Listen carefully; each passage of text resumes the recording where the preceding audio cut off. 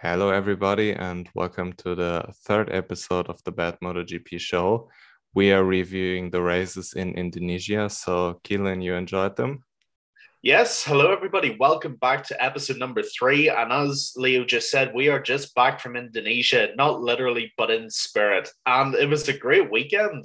It really, really was. We had weather, we had lightning, we had crashes, we had high sides, we had fire, we had everything and just about. So, yeah, I had a great time watching it. Didn't have a great time staying up for it. I nearly died, but being an MMA fan, you're kind of used to it. So, yeah, great weekend. What did you think, Leo?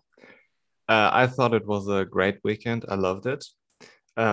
Starting with the parade, the way the fans interacted with the riders, and all the love that was shown towards MotoGP was really amazing. And I think it's beneficial to the sport if they expand more out of Europe, especially more out of Spain, into those huge markets for those manufacturers. And the fans seem to be all in about MotoGP. The track was a little bit of an issue there. Yeah. So I guess we can discuss this first before we head into the races. So what's your opinion on the track issues there? Yeah, this has obviously been the big issue that's been discussed by pretty much every media outlet all over the weekend. Look, it's the first year in about 25 odd years that MotoGP's been in Indonesia. So there's going to be some teething issues feeding it back into the calendar. I don't think anybody would expect otherwise. But there were quite a lot of issues with the track all weekend. There was no grip really for any of the bikes, which was a nightmare. Everybody was basically going out there like they were on a sheet of ice, which is obviously a nightmare on any kind of Grand Prix bike, especially a Moto 2 or a Moto GP bike. My other issue with the track was turn nine. Everybody was getting long lap penalties from turn nine just because they kept cutting through it by accident. I think that part of the track was pretty poorly designed, if I'm honest. For next year, that's the one big improvement I'd really like to see. That turn nine, turn 10 sector, I'd like to see them redesign, maybe make it a bit sharper because it was just completely getting overshot by everybody throughout free practice qualifying and the race. So it wasn't the best track I've ever seen. Still not as bad as Austin last year. That was just on another level. But it wasn't perfect. I'm not going to lie. And there are a lot of changes I would like to see. What did you think of the track? With the layout, I'm really satisfied, and I guess these things that you pointed out will figure themselves out if riders get more experience on the track. But what can't happen is that the asphalt seemingly was not stable enough. I never heard of it even before. There, Alex Rins posted this pic where he had all those little Oh, dots from yeah. the asphalt on his chest, and things like this can't happen. And it's a real shame that we had to cut the race distance down to in Moto 3, no, in Moto 2, it was like two-thirds, and in MotoGP, it was three-fourths. And that's just unacceptable. They have to fix that. But apart from that, I'm really, really happy. So I guess we will jump into Moto 3. And I mean, we have to talk about Dennis Foggia. What a man. How did you experience this Moto 3 race? Oh man, it was a fantastic race. Qualifying was good, race itself was good, and like you just said, the main man of the hour, Dennis Foggia, was brilliant the whole race. The first 3 or 4 laps, he was in the podium spots anyway. He was sort of fighting with Carlos Tatai and the people around him. But when he got in front, he just never looked like giving it up. Just went round totally smooth, banging out lap after lap after lap, like Francesco Bagnaia when he's actually doing good. Yeah, just a really, really good race all around. When Foggia got the pedal down, he just never looked like being caught. There's not much more I can say. He was just smooth, calm, composed. He took it at his own pace and he won very dominantly. The race with the rest of the pack behind him was just some of the best Moto 3 racing I've seen in probably the last 2 or 3 years. And it's actually something I'd love to hear your thoughts on as well, because those battles, everywhere from second to about 10th were just brilliant the whole race. Yeah, there's so much to talk about. And regarding Dennis Foggia, I mean, he was in the perfect place at the perfect time because just when he got in front, Minyu had the mistake where he tucked the front and saved the bike, luckily for him. And though there he got like 7/10. And afterwards, the Gas riders were battling pretty intense. So this helped him to break the slipstream, and the Honda is a missile in itself. Dennis Foggia is an amazing rider, and he never looked back. So he's living up to all the expectations and is doing a fantastic job. Even in Qatar, he did a fantastic job, and he seems like a man on a mission. He's pissed off that he didn't win the championship last year, and man, excited to see it, but um, not much to talk about apart from that. But Yeah. regarding Dennis Foggia, but the Gas boys, holy moly, this was this was amazing to watch, and I felt like Sergio Garcia was riding with a sense of urgency that he had to overtake Guevara. He had to be aggressive because it looked like a little bit that he wasn't 100% comfortable. Maybe it's an issue with the bike, maybe with the setup. I don't know, but he had a pretty big sense of urgency, and um, Guevara seemed like the better rider today with more raw pace. But yeah, the way they were battling was totally amazing. But from a team perspective, this was super unfortunate because if they would have been able to work together, they could have broken away um, from the pack behind them. Not sure if they would be able to catch Foggia, but I believe that they could have gained a little bit and locked out the podium, but they fucked it up. Yeah, I mean, you've had a good weekend when only finishing second and fourth can be remotely considered as fucking it up. But Yeah, I yeah, mean, they had an can't complain amazing about weekend. it, but they Yeah, could but have had look, it easier, you know? yeah, exactly. We may as well be surgical and methodical about the whole process. But yeah, Garcia and Guevara look brilliant all weekend. They look like they've really gelled with those new Hondas very, very quickly. And they both had just perfect race pace all weekend. They really did. Izan Guevara looks like a rider who's 10 years beyond how old he actually is. He rode with such maturity, which is just he was a rookie, I think, last year in the class, Yes. if I'm not wrong. And he rode like he's been in that class for 10 years. He rode absolutely perfectly, hit every apex perfectly, every overtake perfectly, just looked so comfortable on the track. Sergio Garcia, much of the same. He was unfortunate to miss out on the podium to Carlos Tata. It was really a last half of the last lap affair where really whoever was in front at that point was going to get the podium. He just as easily could have been on the podium as Tatai was, but still had a really, really great race. Very entertaining to watch. Like you said, that's actually the perfect way I'd sum up Sergio Garcia's race. He looked like he had a real sense of urgency to get out in front as quick as possible and stay there. And for the most of the race, he did that really, really well. I thought his battle with Carlos Tatai was fantastic to watch from beginning to end. And I think that's a battle we're going to see a lot of this season. I really do.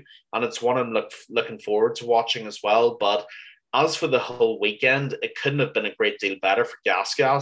Both riders look good. They look quick. They look comfortable. And they'll be challenging for that title. I'm pretty sure they will be. Yeah, of course.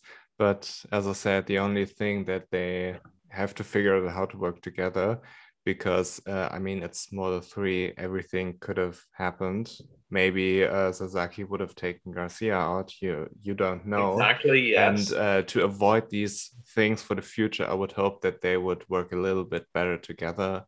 But apart from that, amazing weekend, and they seem to be the top KDMs. Yep. And yeah, speaking of a top KDM, what about Carlos Tatai? He had an amazing race. Yeah. Yeah, Carlos Tatai was brilliant. He really, really was. He's moved to that CF Moto team and he is just taking the bull by the horns. He really is. He looked brilliant last time out. He looked great this weekend as well. Again, he's a lot like Garcia and Guevara. He looks like he's just gotten onto that bike, and it's like he's been riding it for 2 or 3 years. That adaptation has just come so quickly. And Tatai had a brilliant race and a really, really good weekend.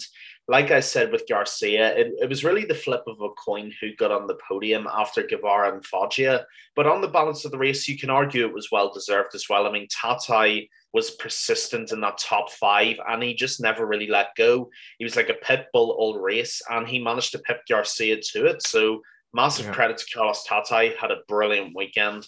Yeah, I mean, he came from the back 2 times. I mean, he started on pole, then he had the mistake where he went wide and had fallen back a little bit, and then he had the long lap penalty for the shortcutting, I guess. I think that was which turn you 9. mentioned. Yeah, which you mentioned earlier, and he came back through the field after the long lap and totally deserved. And I'm also very, very happy for his team, Bristol GP, because as we all know, they lost their rider last year, and it's good that they regrouped and see some success. So I'm really happy for them. And also Carlos Tatai, he's a great talent, and if he can continue to perform like this, he has a bright future. Yeah, absolutely. Yeah, the next part I want to talk about is Andrea Migno, because he had a good race, not great, but good. And I also thought he had this sense of urgency where he had to be aggressive, because I didn't feel like he had that raw pace again. But overall, he had a good race. I'm pretty happy with it, but he got unlucky a couple of times where he not unlucky. He made a mistake where he touched, I believe it was Garcia's rear wheel.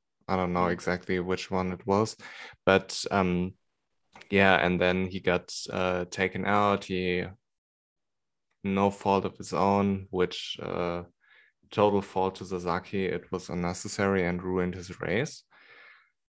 But overall, he had a good race, not great, but Sasaki. Yeah. First of all, I'm glad you mentioned the Prostel team. Rest in peace, Jason de Bahasquier. Gone but never forgotten. Much love to the Prostel Grand Prix team.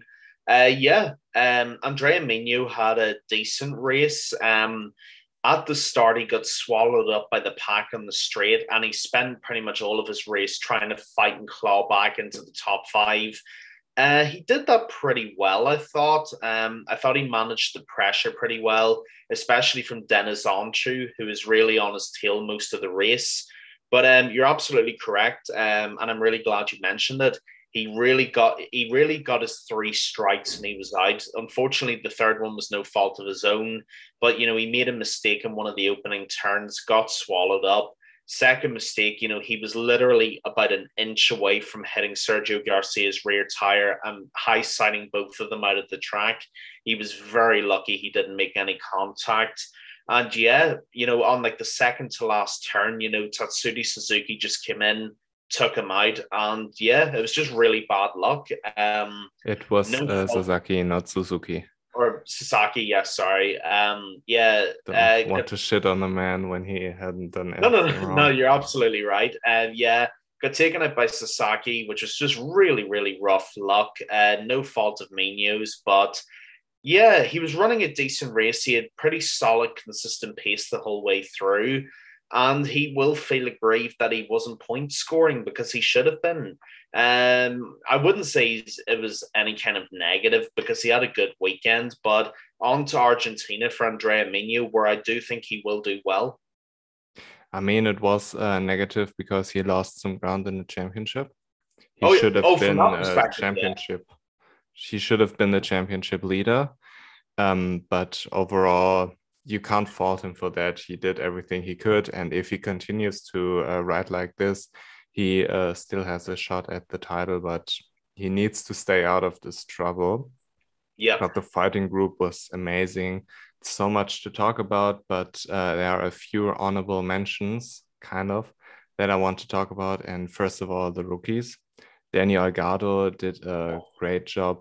Ilia Bartolini did a great job, and I'm I'm very, very happy to see those guys grow up a little bit, because I remember Danny Algado last year in the Spanish Championship. He was doing crazy things, and seeing him succeed in the World Championship is always nice. And yeah, the next honorable mention I have was Dennis Öncü, because he was, from in my opinion, a little bit too aggressive. Not that he did anything wrong, but it could have gone pretty easily sideways. But you can't blame the man if he stayed on the bike and took nobody out. But you know what I'm saying? There was a little Yeah. bit this feel of, okay, this could go wrong. Yeah, I very much do agree with you in that. Yeah, the rookies had a really good weekend this weekend in Moto 3. Shout out Diogo Moreira as well, qualified on the front row. It was having pretty good pace as well until he was forced to retire, I believe, which is unfortunate, but he's adapting to Moto 3 very well, and I'm delighted to see that. Diogo Moreira is just a great, great young rider representing Brazil, which of course we all love to see. Haven't seen one since Alex Barros. So it's fantastic to see a Brazilian representative in the World Championships. Yeah, Daniel Holgado looked brilliant all race. Looked like he belonged in there. Never got flustered. Was always confident and finished a fantastic seventh place. I mean, you can't ask for much more than that. Alea Bartolini, like you said, just fantastic race. Solid point scoring. One person who I'm actually going to give a shout out to as well is Scott Ogden of Michael Laverty's team. I think he had a great race as well. You know, kept his composure to stay on track when a lot of other people crashed out or retired. Scored his first 3 points in the World Championship. So, yep, shout out to Scott Ogden as well, and shout out to all the rookies. You know, they all had a really great Yeah. weekend. Yeah, I'm very satisfied with the rookies in general, because they are there to gain experience. It's a different level in the World Championship, a track that they never been to, and also Qatar, a track that they never been to, and it's great to see them perform well. So I would like to switch gears and talk about Moto 2. And man, it's a story you could have written in Hollywood, and if it was in Thailand, it would have been even better. But man, Chandra, I didn't see it coming. I didn't see it Nobody coming did. at all, at all. Chandra And didn't see that coming. he took the thing and ran away with it. I mean, he had some tricky conditions, and I guess it's easier to take a risk and make a difference when there are some raindrops. And maybe Celestino Vietti and Aaron Canet thought a little bit about the championship, but you still got to pull it off. And he did amazing. And I'm beyond happy for the guy. I'm happy for Southeast Asia that they got a Grand Prix winner there now. Great for the sport, great for the team, and also all the youth work which is done in Asia with the Asian Talent Cup. Idemitsu is very, very involved there to see these things pay off. It's great. It's great for the sport, because let's be honest, we don't want to have always Spanish and Italian riders on the podium. We want some world championship riders with riders from all over the world. So it's great to see. I'm really happy for the guy. And also, he had an injury in Qatar, which prevented him from racing. If I'm not mistaken, he broke some finger. I'm not remembering which one. But yeah, to come back from an injury like this, amazing. So what's your thought on this victory? Ladies and gentlemen, Somkiat Lorenzo, everybody. What a fantastic performance. It was brilliant. It was absolutely brilliant. The fact that he started on the front row and he led literally the entire race. From the first corner, he took the lead and he just never let it go. He was absolutely brilliant, had a great weekend and an even better race. There's not a great deal I can say about Somkiat Chantra. You know, he got the lead and he just never looked like letting it go. The closest he came to looking like losing the lead was in the last lap when he nearly crashed out. But apart from that, he Yeah, but literally, yeah, he had apart it from under that, control. yeah, exactly. Even then, he had that under control, but he literally looked comfortable the entire race. At one point, the gap was something like, I think, over 4 seconds, if I'm not wrong. Could have been even more than that again. I mean, just just a fantastic, fantastic race from Somkya Chantra. I'm so happy for him that he has his first win. It came in Indonesia in front of the home crowd. Well, not home crowd, but as close to home crowd besides Thailand as he can get. And yeah, it was absolutely fantastic to watch. It really was. It's fresh to see somebody else win, especially somebody nobody thought would win.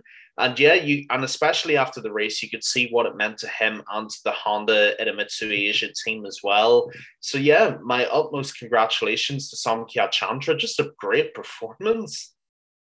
Yes, yes, and it speaks to itself that riders like Celestino Vietti and Aaron Canet, who, in my opinion, had an amazing race by themselves, couldn't catch up.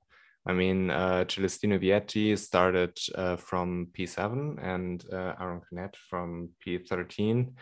And Vietti, he was again amazing. He is, for me, a very, very serious title contender. And he seems to have made like a huge step from last year, because riders like Aaron Canet, you knew they were good, but they Yeah. had to make this extra step, which was kind of the expectations for him. But Celestino Vietti, he made a huge step. I'm really impressed. He's very level-headed and had an incredible first lap. He gained a lot of positions there, overtook all the people in front of him except Jake Dixon. He took care of it by himself, and Chandra ran away. But he did everything he had to do for the championship, because Chandra is probably not a championship contender. And yeah, what can you say? Again, Celestino Vietti, he was amazing. Oh, just a fantastic performance from Celestino Vietti. Yeah, had a very decent weekend overall, I would like to say. Always looked solid, especially for being a brand new track for everybody. He adapted very quickly, which was very impressive to see. Like you said, started in P7, stormed through the front of the grid to get to P2 behind Jake Dixon, or P3 behind Jake Dixon, yeah, because obviously Chandra led the whole race. But yeah, Vietti just had a great weekend. In the Moto 2 ranks, he's just stormed to the front of it. I said towards the end of last season, he started to really sparkle in Moto 3 in the last few races, in the last rounds. But he has just looked so much better in Moto 2. I think that bigger bike just suits him like a glove. It just fits perfectly. And he was absolutely fantastic. Some of his overtaking maneuvers were beautiful to watch. It was just such a great race overall. Again, not much more I can say because it was just pretty flawless. Aside from the fact that Chantra ran away from everybody, Vietti was the best rider on the grid by a mile.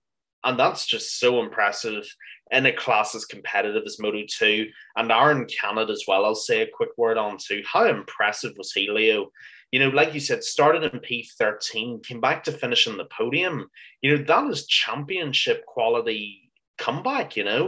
Just really, really good weekend. Well, not the best weekend for him, but a really, really good race day. Had his head screwed on, stayed composed, just streamed his way past everyone and got a very well-deserved podium. So everybody on the podium was so worthy of being on the podium for slightly different reasons. Chantra for having a great weekend, Vietti because he's arguably the favourite for the title right now, and Canet because he had such a poor start but came back to finish third. Just amazing, amazing stuff. Yes, and I'm impressed that both of these guys are so mature that they don't do mistakes, that they are consistent, which is really the key for the Moto2 title, which showed Yeah. last year. Raul was in Lord many Remy. parts. Raul was in very, very many tracks faster, but he had too many mistakes, and you have to be consistent, and that's the deal. You can't get away with things you can get away with in Moto3.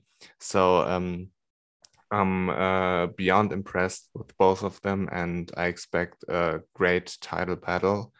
And also, I expect Pedro to come into the mix once we're in Europe, because Yeah. Portimao, he had the tests. It's one of his favorite tracks, and he's behaving like a rookie. He is not the superhuman that he was in Moto3 last year, because he's a rookie and it's normal. So, yeah, he did a good race. He gained a lot of experience, and it's important for him to take each race as it comes and don't let the pressure get to you, which they're doing a fantastic job at this team from Macchiaio. And man, I'm really really excited for Spain, because I believe that's when the real Pedro, which we love to see, will come back, and he will have some amazing races in Europe. So I'm impressed, but he acts like a rookie because he is a rookie. Yeah, look, when it comes to the European races, we will see the real Pedro Acosta stand up. There is no doubt about that. Yes, that is an Eminem reference. I know what I'm doing. No, look, Pedro Acosta, I thought was very, very good. I really did. Struggled with qualifying, as did pretty much everybody else. You know, that's not even a negative at this point. Everybody nearly struggled with qualifying. I thought he was very unfortunate with the crash under the yellow flag. You know, he wasn't, I didn't like that either. yeah, I didn't like that either. It's not like he was Mark Marquez, who was absolutely pinning it when he knew there was a yellow flag. He was taking it easy, and it was a relatively gentle high side. You know, I thought he was pretty harshly punished for what it was. But even with that, he had a very good race. I really thought he did. People forget that he's a rookie in Moto 2, and the move from Moto 3 to Moto 2 is a pretty big jump. The bikes are totally different, so you got to give him some credit for where he's at. You know, at the start of the race, he was as low as P15, and he came back to finish in the top 10. That's a very impressive achievement. Had a fantastic battle with Alberto Arenas throughout the race, constantly swapping that P9 position, and Pedro pipped him to the position as well. So I thought Pedro looked really, really good, even on the bike. You know, he looked very smooth, very composed. His overtakes were always very safe. And one thing I actually really want to give Pedro credit for is when he took the long lap penalty, he actually had the courtesy to let all the other riders know that he was taking it. And that is a big notch up for Pedro Acosta in my book, because that was a really classy move from him. Usually people just go and take the long lap penalty and it's thrown into chaos, and that's where you see crashes and so on. But to let everybody else know that you're taking the penalty and you come back in and still overtake them, that's still pit lane Pedro in a way to me, and I will hold on to that. So yeah, I thought it was a very good race for Pedro Acosta. Scored some really great points. Him and Albert Arenas were both really good. Arenas got another top 10 finish. But as for Pedro, the European rounds are where you will see him sparkle on that bike. But for the rounds that are abroad, which aren't his tracks, I thought he's had a very good start so far.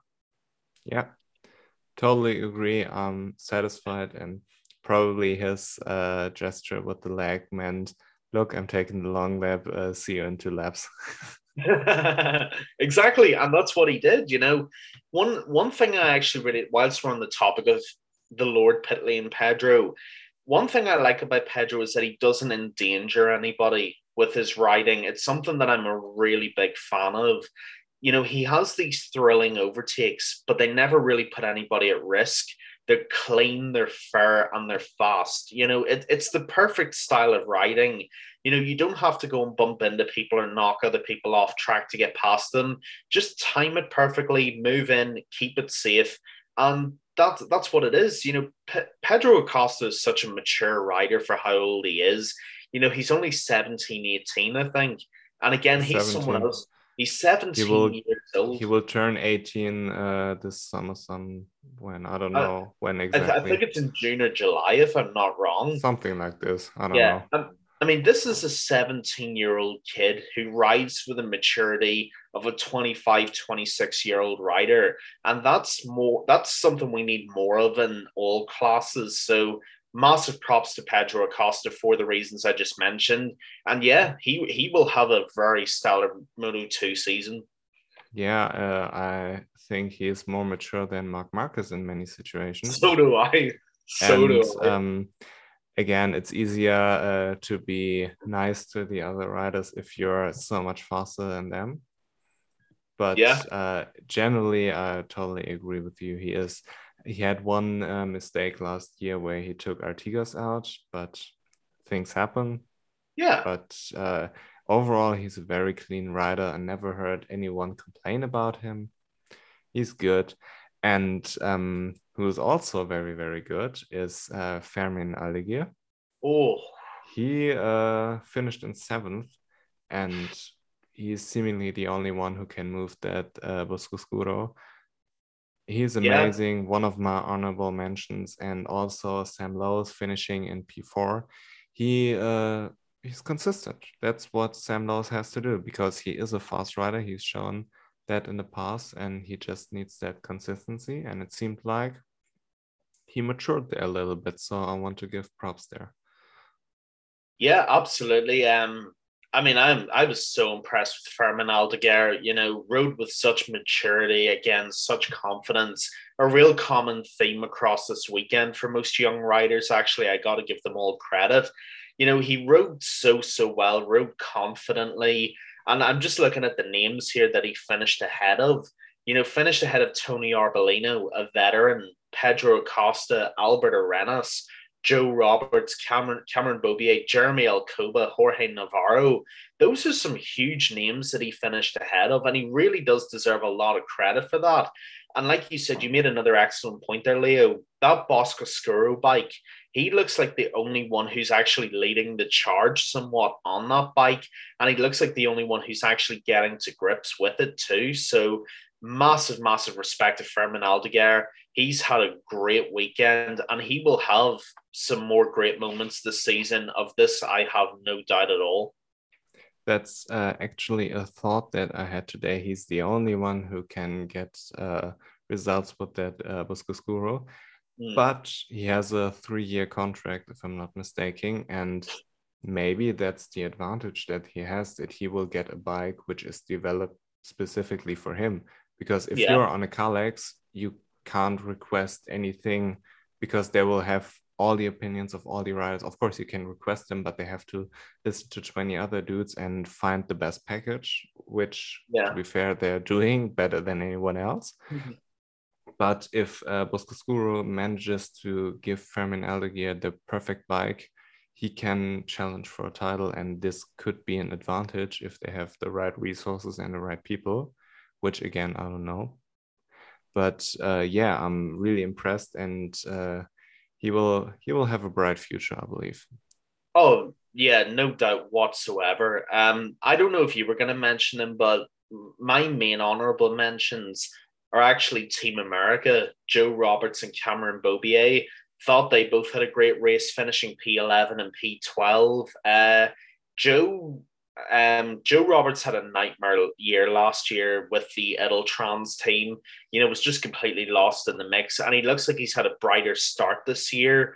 So I really hope he proves my opening episode prediction wrong, and it doesn't end up being the disappointment of the year. That's something I want to be proved wrong on. Believe me, I know it's strange, but I do want to be proved wrong. And Cameron Bobier, great result for him as well in P12. Looks like he's getting that second season boost in the class. Was promising towards the end of last season. Looks like he's continued that momentum. So yeah, big shout out to Team America. Both their guys, well, both Joe Roberts and Cameron Bobier look like they're starting to get to grips with things. Yes, and I'm really excited what they will do in America, where they have a little bit more experience. At least Oh, Cameron Bobia absolutely. was there last year. He was great, and he is getting to grips with the Moto 2. So I can see it, and hopefully some of the American dudes can make it to MotoGP because it's good for the class and all in general if there's an American rider. So speaking of MotoGP, we finally arrived at the big boys. Aha. Miguel Oliveira, take a bow. How did you experience it? Good Lord. Good Lord is all I can say. What a race for Miguel Oliveira. Yeah, Miguel was sort of slipped under the radar for most of the weekend, but he qualified very well. His free practices looked pretty solid, and he had a brilliant race. Again, it was like Portimao all over again. When he got in front, he just flew away from everybody else, made it look easy, made it look effortless. Those conditions for the MotoGP race, by the way, were horrendous. They were absolutely atrocious. The first part of the track was pretty nice, and then they go by the beach and it's just storming in on them. And Miguel Oliveira showed a lot of composure to handle that as well as he did. He had to fend off Jack Miller for 4 or 5 laps, but when he did, no one else looked like getting close. Thought he had an amazing race. This is his fourth MotoGP victory now. He obviously had one with Tech 3 KTM, and now he's got 3 with the factory. You know, I really Yeah, want to see two with Miguel, Tech 3.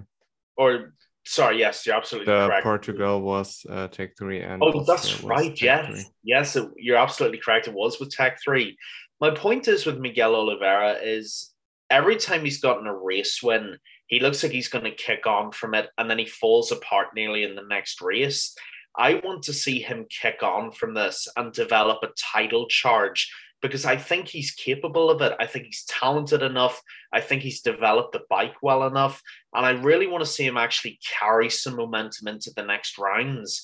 And if he can use something like Mandalika and carry that through to the Argentina and the European rounds, then that will be great for him and that will be great for KTM. But taking the race in isolation, couldn't have asked for a better performance. Big congratulations to Miguel Oliveira. Yes, today I thought Miguel Oliveira is a KTM version of Maverick Vinales. Fantastic Yeah, rider, on a good day unbeatable, and for whatever reason, he's gone for the next couple of races. But KTM seems to have a strong package this year. Brad Binder again was good, and it appeared that his ride height device got stuck after the start, which prevented him from finishing higher, but he still managed to finish 8th. And yeah, it's good. It's totally fine. But thinking about it, that he could have finished much higher if he had a proper functioning bike underneath Oh, he him. probably would have, And yeah. and with the performance he had on qualifying, for example, or in Qatar, and with this bike the KTM developed for this year, I can totally see him challenging for the title. It's kind of a dark horse that nobody saw coming. Yeah.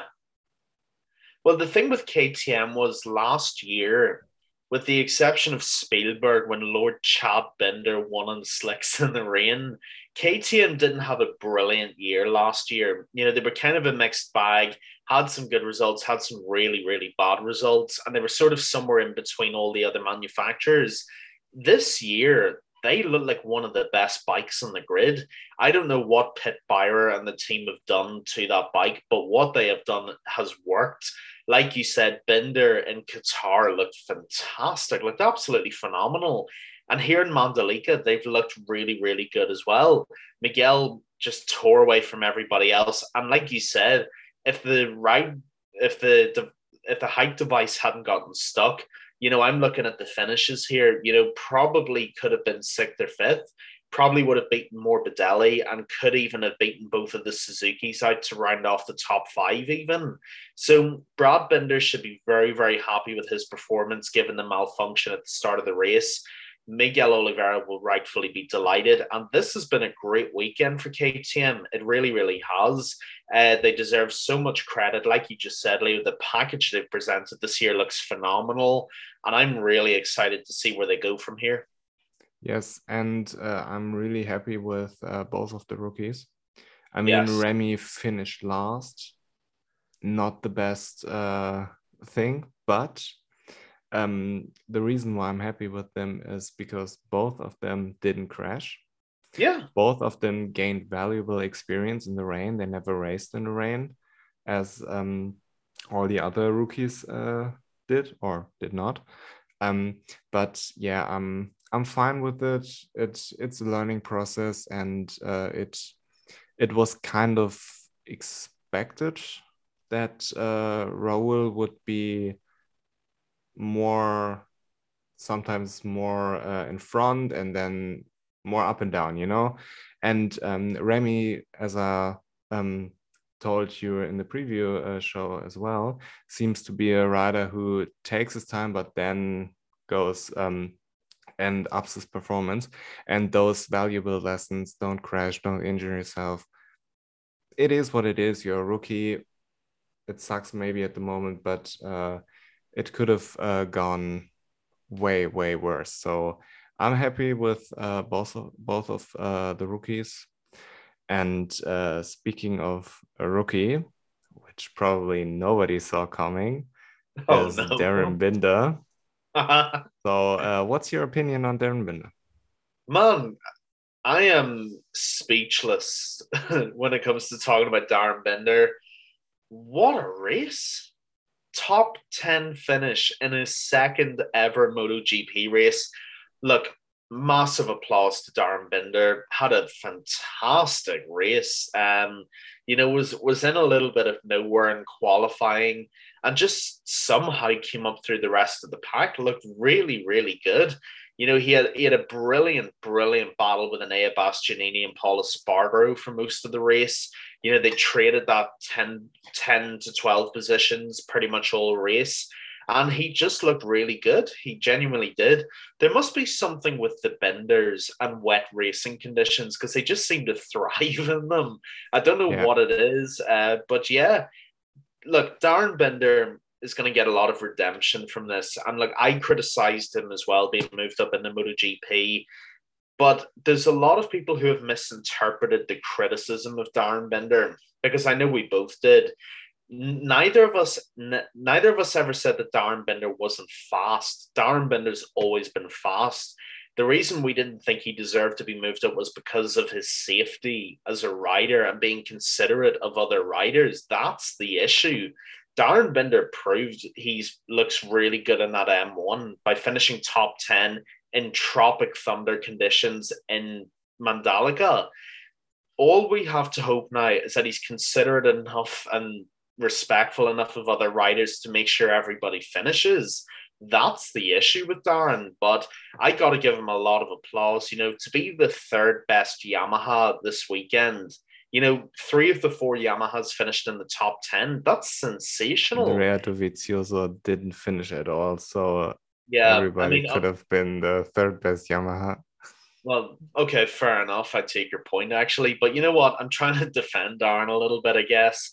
I mean, look at the people he finished ahead of. Paul Yeah, Espargaro, Luca Marini, Bagnaia in 15th. Just a great, great performance, and he deserves a lot of credit. So, congratulations to Darren Bender. yeah. Again, my issue with him stays the same. As you mentioned, I don't think he's slow.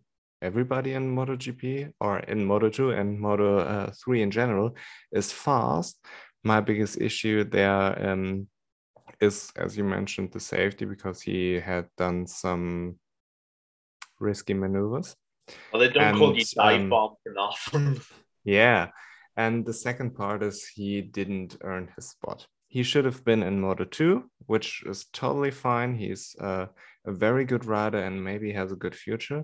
But if we take every rider that is in Moto3 and is a little bit bigger and does good and put him in a MotoGP, this is pointless, because there are people in Moto2 who are working their asses off. Look at Remy, for example.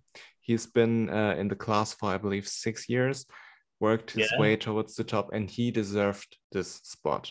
Raul Or Iker Fernandez did it. Lecuona. Hmm? I would have given it to Iker Lecuona. Yeah, of course. That would be my pick too, but But you if it was don't know someone from Moto what 2, then yes. yeah, but you don't know what the contract situation is. Probably only Darren Binder knows.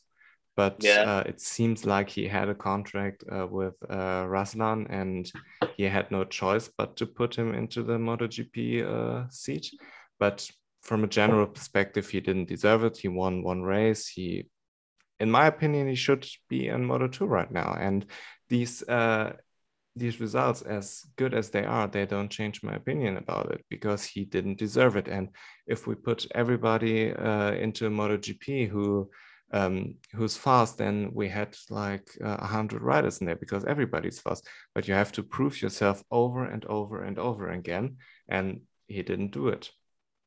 As simple as that. And nothing against the guy personally. I have some issues with his riding style, especially in Portimao. That was a total red flag to me.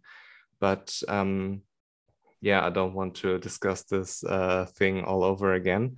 But in general, he is a good rider. He's fast. I'm happy for him that he's proving the critics wrong. But I still believe he should be in Moto2.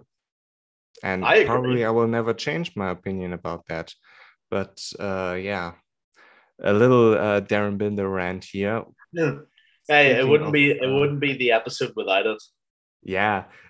Speaking of Yamaha, Fabio Quartararo, amazing. Nobody saw it coming. He struggled with wet races in the past, and he has been amazing. And if the MotoGP race would have gone over the full distance, which I don't understand why they didn't change it back after the rain, because the track conditions obviously changed. From my understanding, they cut down the distance because the asphalt was getting too hot, so they were scared that the asphalt will break. But after the rain, it should be fine. But I don't know. I'm just sitting at home.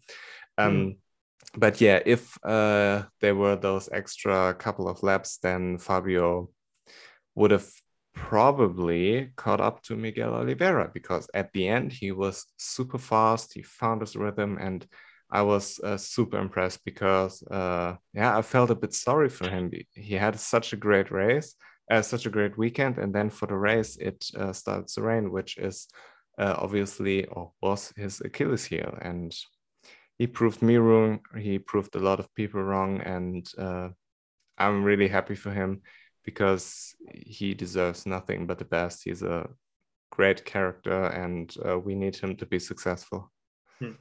Yeah, couldn't have said it much better myself, Leo. I agree with pretty much everything you've just said.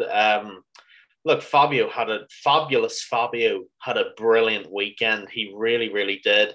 Qualified strongly, qualified on pole, which I don't think nearly anybody saw coming.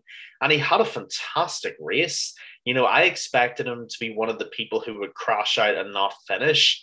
You know, if you'd have bet on anybody to crash out because of their historical struggles with the rain, it probably would have been Fabio Quartararo. But he had a great race. He really did. His pace was strong. You know, I think at his lowest, he was in fifth. And then he came back, got past Miller, got past Zarco, and just looked really, really strong. I mean, I was watching the BT version of the race, obviously, because of where I am from. And Neil Hodgson made a really, really good point.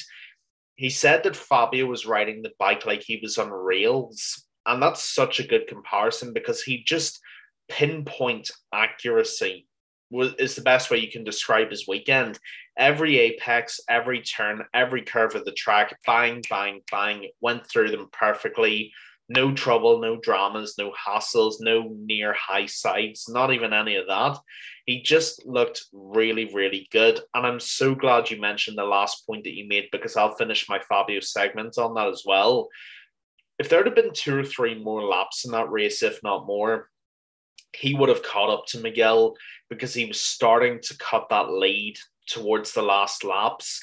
Don't get me wrong, Miguel deserved his victory. I'm certainly not taking anything away from him, but I do agree with you. I think Fabio would have caught him if there was the full race length. I do think Fabio would have caught him up and he would have gotten the win.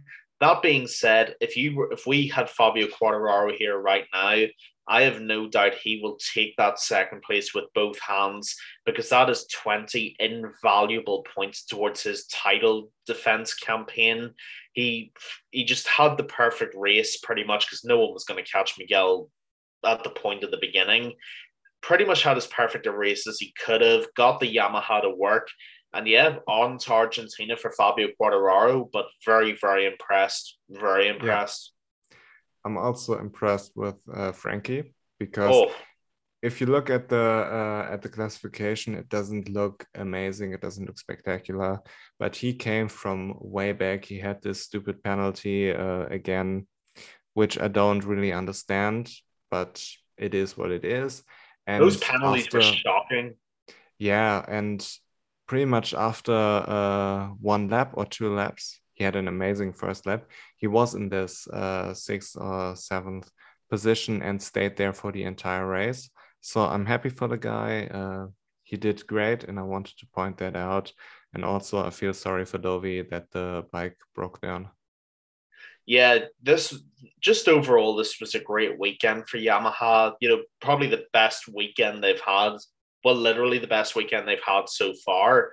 Frankie is an amazing rider. He's one of my favorite riders. I love Franco Morbidelli. And let's not forget the year in 2020 when Joan Mir won the title. I think Morbidelli was the runner-up. And people do Yes. forget that. He is title quality. Don't forget this. Just because he had a broken leg and he's had a little bit of a rough time catching back up, do not underestimate Franco Morbidelli. He is championship caliber quality of rider. He is elite, and he proved that. I think that seventh was extremely impressive because Suzuki have been. This is where Suzuki should have been the whole time. They're finally playing up to their expectations, and two Ducatis were in the top four. You can't really complain about that. So for Morbidelli to have a P7 in those conditions on his comeback tour, I guess, that's so impressive for me. I thought that was a great, great result for Franco. And as for Davi, you're absolutely correct. Very unfortunate end to his race that he couldn't finish, because he did have some good pace in the laps before he had to retire. But yeah, just great weekend for Yamaha all around. Yeah. And you touched on Ducati there, which is still a huge mystery. So is Mm. Ducati struggling?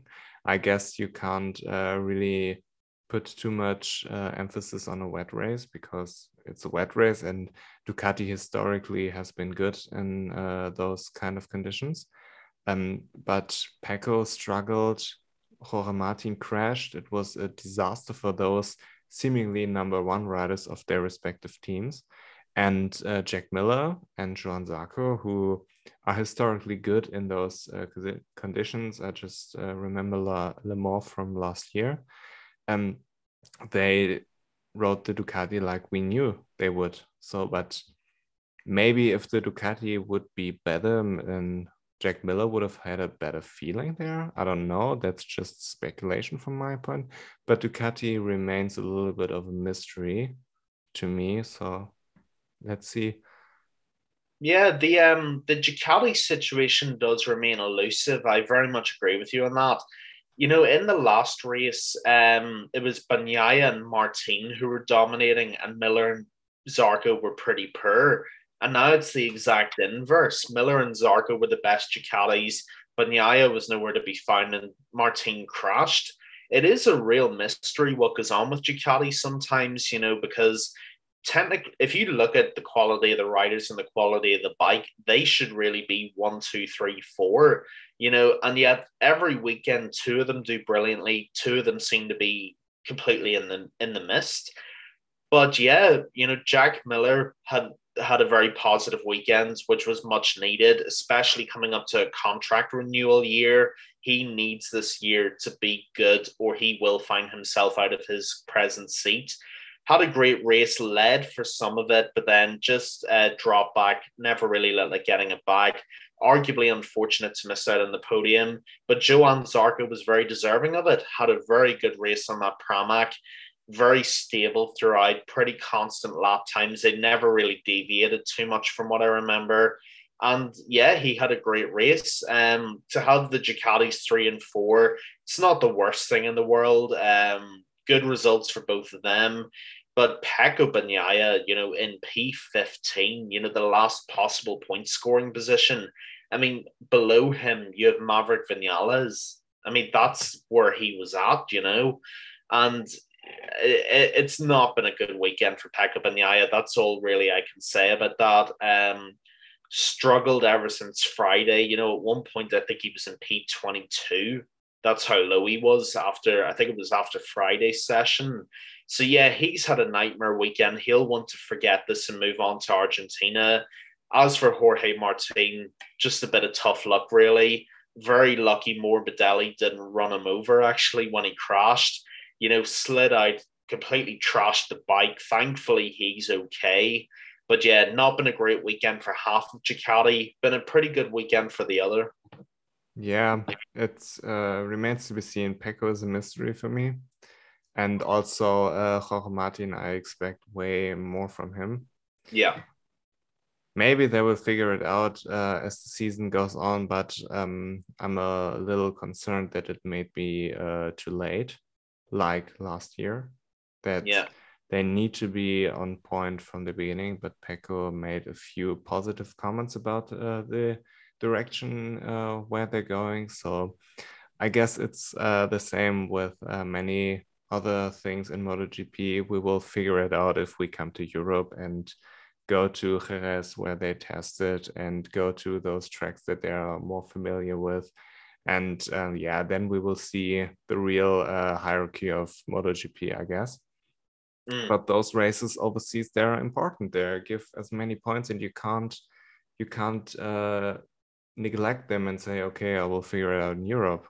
It doesn't work, especially this year with so many. So maybe last year it worked, but this year it doesn't. So yeah, Ducati is a really strange thing, but there are a few things I want to point out. First of all, massive congratulations to Pecco and to Jorge Martin for saving those almost Oh, crashes. yeah. In the wet, this is amazing. We saw a few saves with the rear, but man, this one where Pecco pretty much tucked the front and he managed to recover. I don't know how he did that. He probably doesn't know by himself. But yeah, it was super impressive. And Bastianini, the last thing I want to talk about Ducati is Bastianini was a little bit disappointing for me. He finished 11th, which was okay, but as a championship contender, I would expect more. He had a good starting position, and the GP21 is a fully developed bike. It works in dry conditions, it works in wet conditions, and I expected more from him, period. Yeah, very much agree with that. I expected Bastianini to be around P6, P7 come the end of the race. So P11 definitely isn't the end of the world, but it is a little bit disappointing given the standard he set for himself this season. One can only hope he'll pick up his form in the following races. But for this race, he will definitely have expected to do better. I do agree with you on that fully. Yeah, before we move on to Marc Marquez, I want to give a quick thought on Suzuki, which is pretty much that Suzuki did what Suzuki does. They finish in P5, P6. They are decent. They do their job, especially Joan Mir, pretty much classic Joan Mir performance. Occasionally on the podium, but always consistent. I'm impressed by Alex Rins that he didn't bin it, which is like a little backhanded compliment, but yeah, he seemed to understand that that he has to stay on the bike, and if he does, he's good. So let's hope that he can continue like that. But yeah, I'm impressed with Suzuki, but nothing special, nothing really to talk about there. Yeah, I agree with that. You know, Alex Rins for once is no longer Alex Bins. You know, that is a name that I and some other people have given Alex Rins from time to time. But yeah, he had a very, very good race. You know, finished ahead of Mir in P5, very impressive.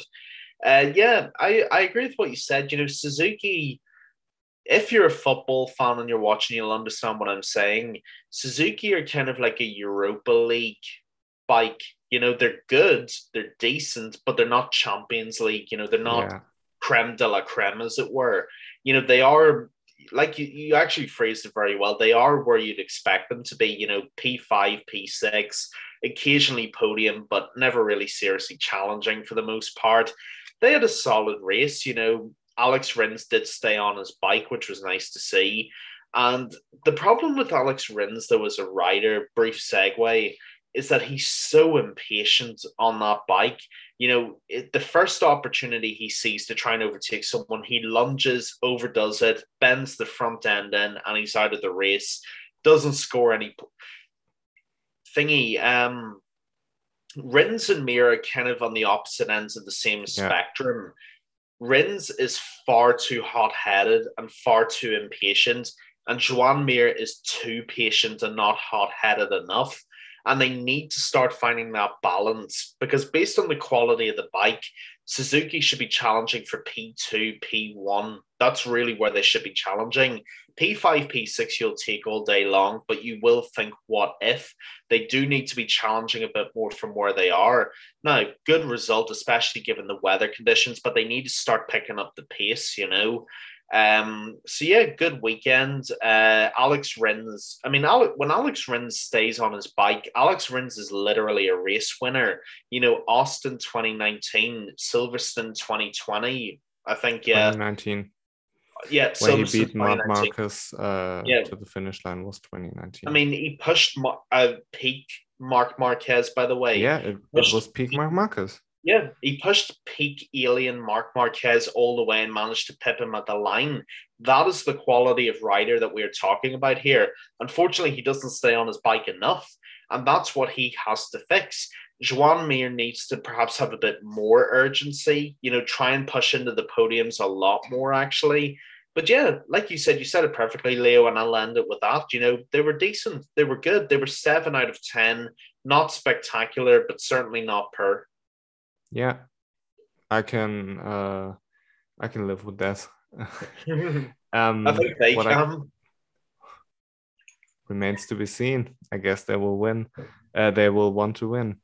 But yeah, the big topic I want to discuss with you is Marc Marquez, because we've spoken a lot about it and we were speculating a lot. For example, my opinion of the thing is that the Honda, the way it used to be, which was pretty front heavy with low rear grip, was developed in that direction for a reason. And the reason was Marc Marquez. It sounds like a broken record to me, because I said that too many times.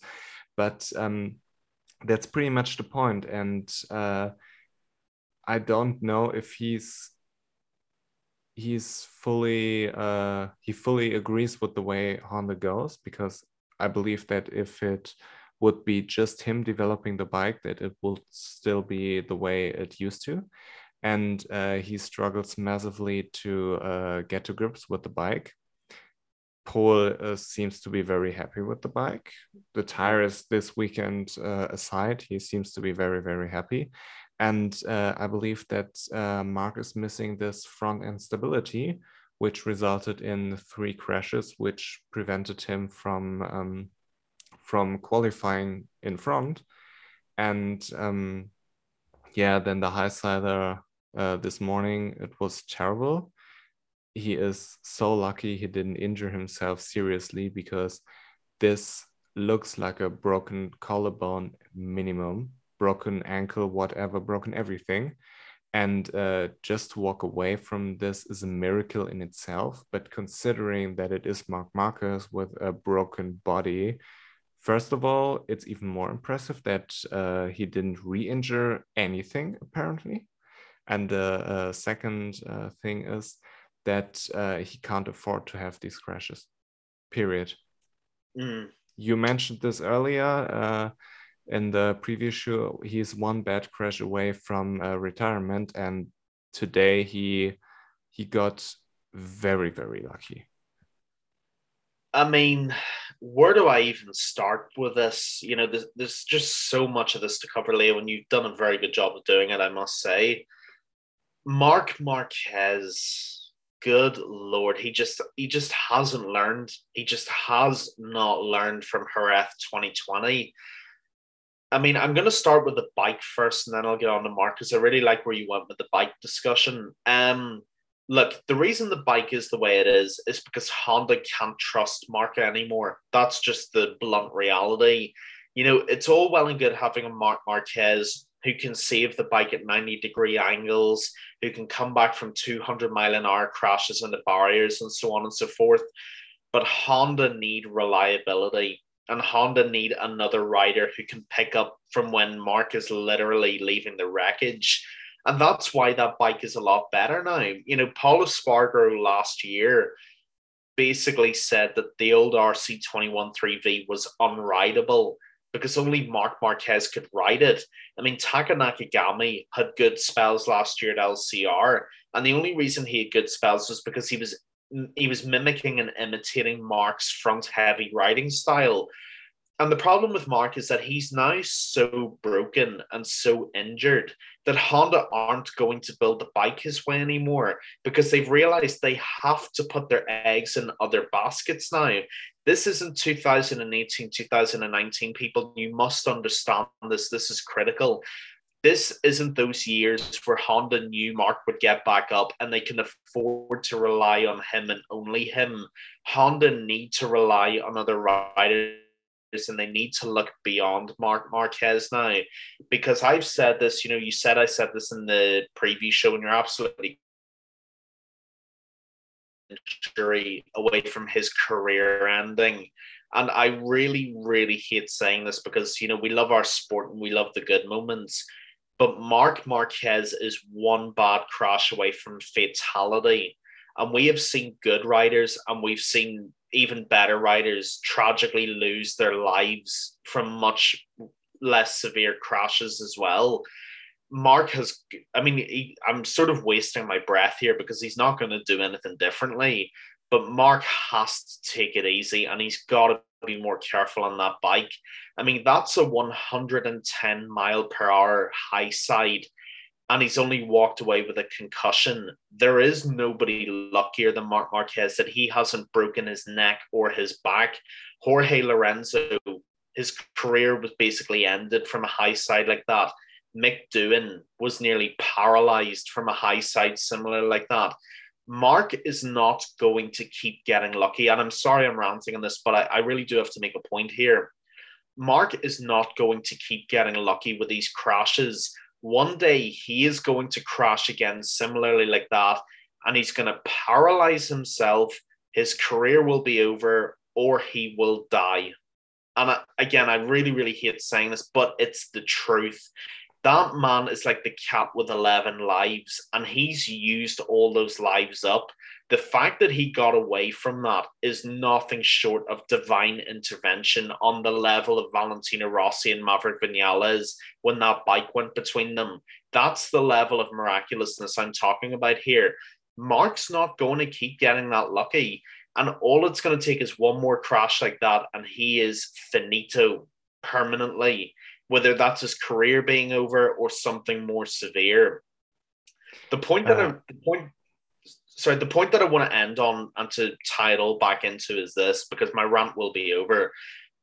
Marc just isn't going to keep getting this lucky, and he's either got to get with the program or he's going to push that bike to the edge, and he will fall over the edge with it.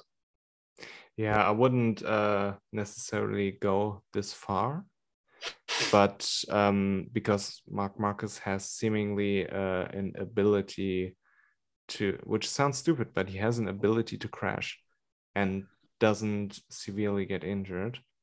And he has a very, very well-trained body. So I don't know if I would go this far, but I agree with you. He's one bad crash away from retirement. And that's something he has to realize, because this crash today, if he would have landed a little bit different on his right arm again, it would have been a career ender, period. And yeah, it's sad to see, but he seemingly doesn't learn. And what do you want to do? I mean, I'm probably not the first one to point this out. You are not the first one to point this out. And if he doesn't learn, then he has to feel. It is what it is. Yeah, I mean, look, I think people know this anyway.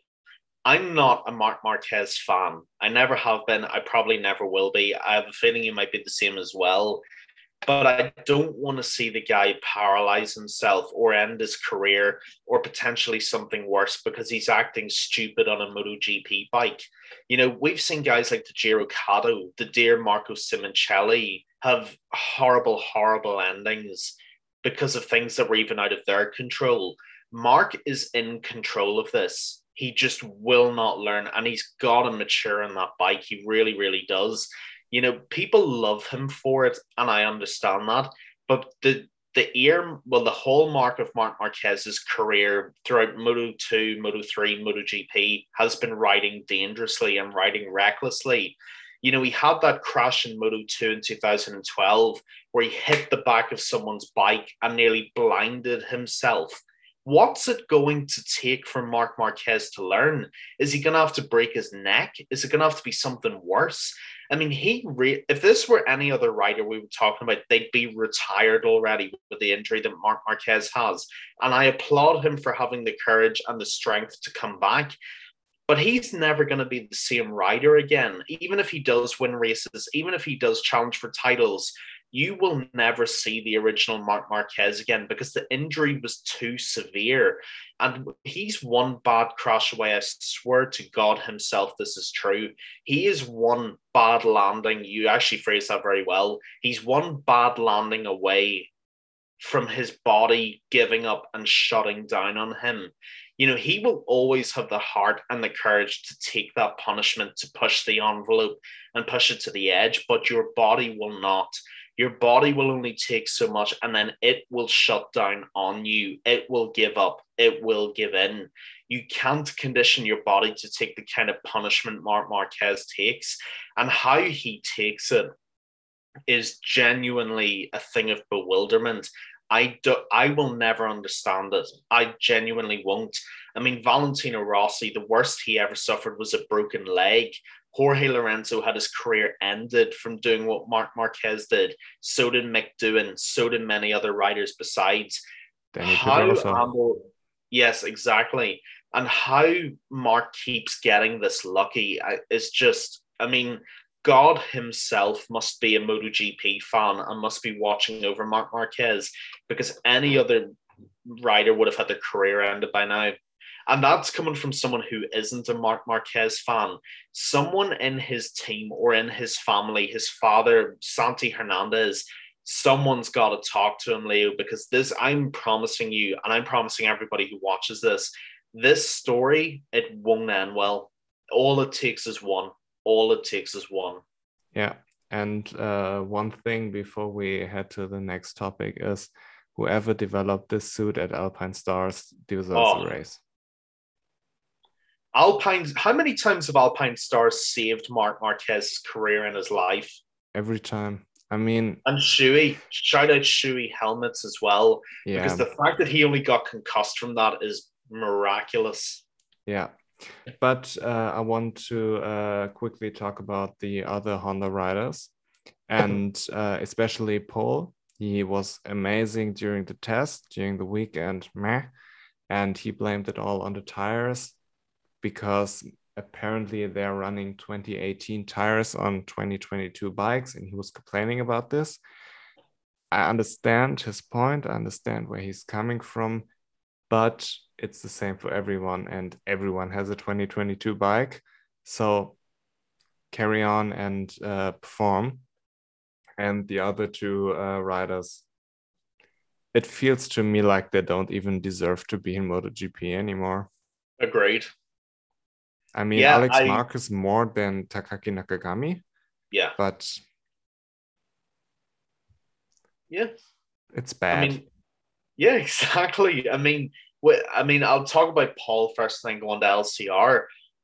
I like Paul Espargaro. I think he's a very good MotoGP rider, and I think he is starting to get the gist of that factory Honda bike. Why they're running 2018 tires on a 22 bike is just beyond my understanding and comprehension. I don't get it at all. But Michelin tires, I'm not a fan of anyway. I think they're trash. And I do think they should be allowed to choose Bridgestone tires as well. I always thought they were better tires. That's just my opinion and nothing more. Anybody wants to come at me, feel free to do so, but it is what it is. So yeah, look, Paul finished 12th. not the best, definitely not the worst. But yeah, I think it's the fact that it was more the weather more than anything, because Paul has had a very good start to the season. I mean, Qatar, we don't need to go over that again. And I do think in the European rounds, you will see Paul Espargaro in those podium positions. I think he's adapting very, very well. I love the point you just made about LCR, and I'd really love to talk a little bit more about this. I really don't think either of those guys deserve to be in there anymore. I genuinely agree with you. I mean, Alex Marquez, they promoted to the factory Honda team. And let's be honest, it's because he's Mark's brother. Yes, he was the Moto2 champion, but come on, people, we all know the truth behind this. Let's just be real and call it what it is. As for Takaki Nakagami, it's because they need a Japanese rider in the World Championships. Good rider, very nice guy as well in his own right, but has the mentality of a wafer. He just crumbles the second there's any sort of remote level of pressure. I mean, I'm sure this is an episode we'll do at some point, and I do look forward to it. But I'd have Ayagora in that team before I'd have Takaki Nakagami. Takaki's had his chance for too long. Unfortunately, he just hasn't done anything with it. As for Alex Marquez, we share the same opinion on this. And yeah, the only way I can sum it up is the shoulder shrug. There is nothing more to it. Yeah, I have two opinions about these two riders. The first one is Alex Marquez will stay at Honda as long as Marc Marquez is there. Yeah. That's my opinion, unless he starts to perform. But given the results he's showing, he will not be staying at Honda past the Marc Marquez era. And the second thing is that Takaki Nakagami will stay as long as they haven't got another Japanese rider who's better. And I'm eyeing on Ayogura. Maybe next year, maybe 2024, I don't know. But yeah.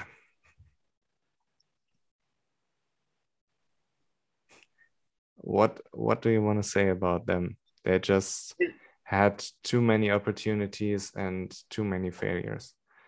And Yeah. It's sad, but even with the new Honda, which is supposed to be more rider friendly, they can't do anything, and they have a 2022 Honda. So what do you want to do? Yeah, the only thing I can say at this point, and I'm sure this opinion might change, if I was, Takeo Yokoyami at this point, yeah, the director of HRC, I would drop Alex Marquez. I would bring in Iker Lecuona and give him a chance in the LCR Honda, maybe. And I would change Nakagami for Ayagora, because Nakagami's just taken up a place at this point. And in MotoGP, especially in 2022, you can't have hangers on. You just can't have this. Yeah, that's an episode we will probably have in the summer break, and I don't want to discuss it extensively. I have a different view on Iker Lecuona. I believe it's good that he's in Superbike right now. But yeah, generally, I think those customer teams need to be used to develop young riders like Ducati does with Jorge Martin, or they did with Pecco, and Yamaha did with Fabio. These kinds of things need to happen, and there should not be a placeholder for people who are just in MotoGP because they have an older brother. I mean, Alex Marquez had success in the low classes. He's a two-time world champion. I don't want to talk shit about him. I just don't but so was Tito feel. Yeah, I just don't feel he's improving. Yeah, and he's had like you said, he's so many opportunities too. He had a couple good races in 2020, and I thought, okay, this could be promising, but in 2021, not at all. And this year, it doesn't get any better. So under the current circumstances, I don't see him from a realistic perspective. He will be in MotoGP, but from my perspective, he shouldn't be there anymore. Yeah, I couldn't have said it any better. Yeah, but again, this is a topic we will discuss extensively during the summer breaks. And the last thing I want to talk about is Aprilia. There isn't much to talk about. Maverick outside the points. He will need some time with Aprilia, I guess. And yeah, Aleix ninth, nothing special, but okay. Yeah. Yeah, Again, look, the shoulder shrug, you know. yeah, I mean, if this were an emoji thing, it would be another shoulder shrug. You're absolutely Yeah, correct. Aleix has kind of made seventh, eighth his own sort of spot. That's generally where he is. Not great, not terrible. It is what it is. As for Maverick Vinales, we've talked about Maverick Vinales extensively on the show. Yeah, I mean, he finished what 16th. You know, I definitely think give him more time, give him to the end of the season, especially see if there's any signs of improvement.